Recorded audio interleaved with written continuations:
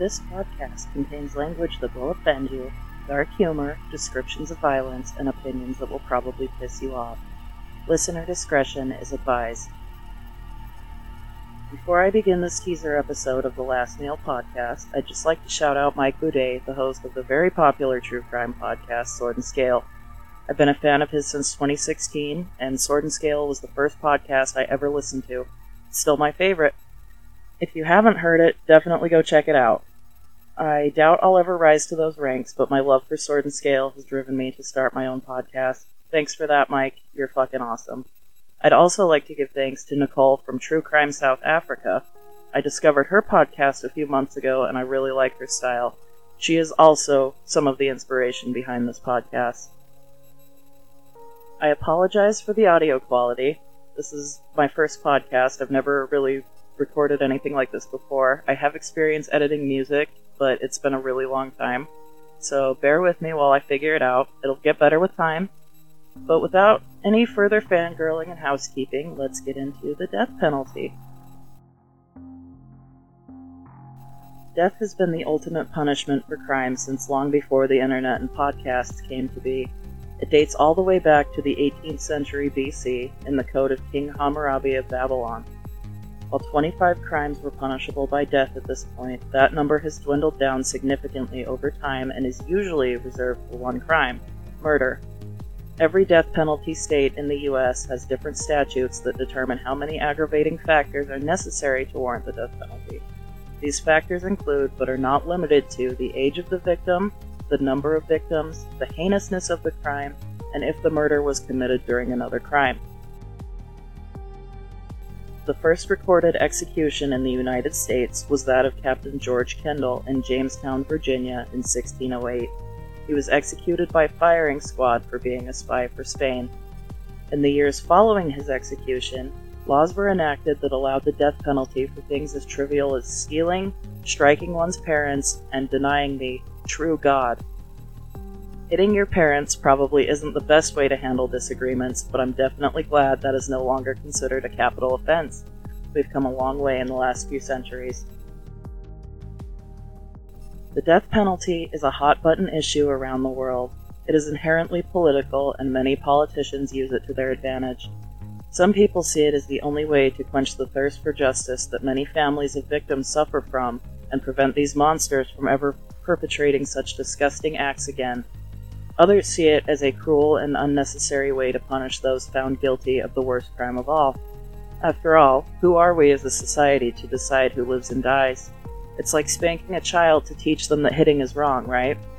I personally fall somewhere between those points. Some people are so sick and fucked up that no amount of prison time can rehabilitate them, and our tax dollars shouldn't go to providing them with food and shelter. But at the same time, I don't believe the government should have the power to execute people. I don't believe they should have the power to do a lot of things, but that's a can of worms for another podcast. I'll try to keep my political rants to a minimum, but as I stated in the disclaimer, I will be saying things that piss you off, especially those who tend to congregate on the left side of the political spectrum. The government tends to overstep and screw up in almost every situation they involve themselves in. Many innocent people have been executed in the U.S. in recent history. I will be covering some of their stories in a future episode for sure.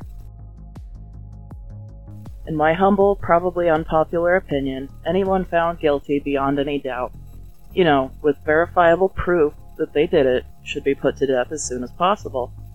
I'm not talking a fingerprint on a windowsill that may have been there from someone breaking in or doing other creepy things.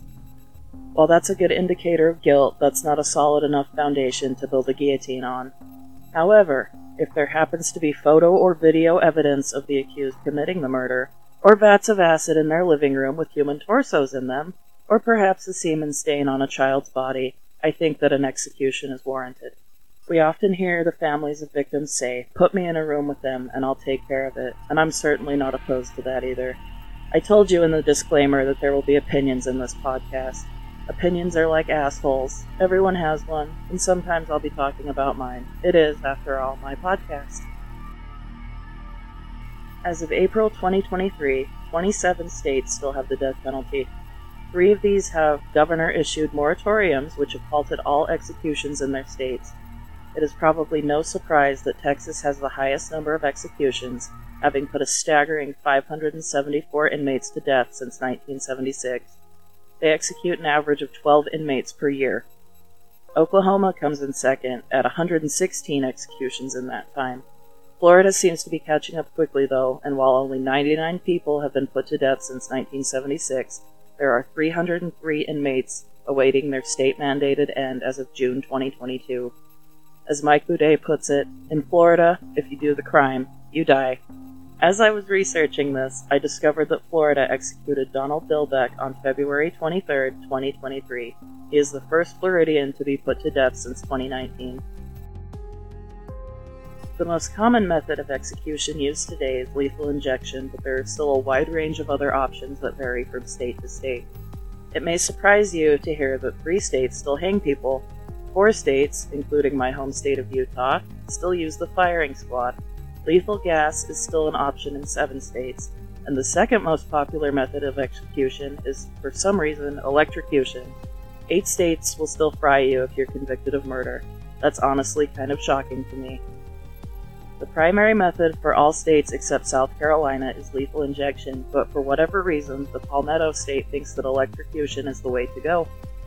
The most humane method is heavily debated, as many lethal injections have been terribly botched, and being zapped to death certainly isn't a pleasant way to go.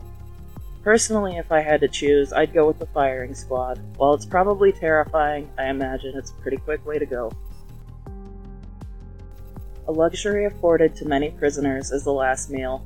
This dates back to ancient Greece, where the belief was that a doomed man should be fed before his execution so that he could cross the river Styx into the underworld and not come back to haunt the earth as a hungry ghost. In 2011, after Lawrence Russell Brewer requested a literal shit ton of food for his last meal and didn't eat any of it, Texas decided that last meal requests would be a thing of the past. Other states require that the food be purchased locally or limited to a specific dollar amount. No matter where you stand, the death penalty is a very interesting topic. There are so many facets to look at, from the crimes themselves to the perpetrator's final words. I hope you'll come with me on this crazy ride across the US and perhaps around the globe as I examine many cases of our fellow humans who have been given the most extreme punishment for their crimes. All music and sources can be found in the show notes. I'm probably going to butcher this name, but in the words of Abu Bakr, cursed is the man who dies, but the evil done by him survives. See you next time.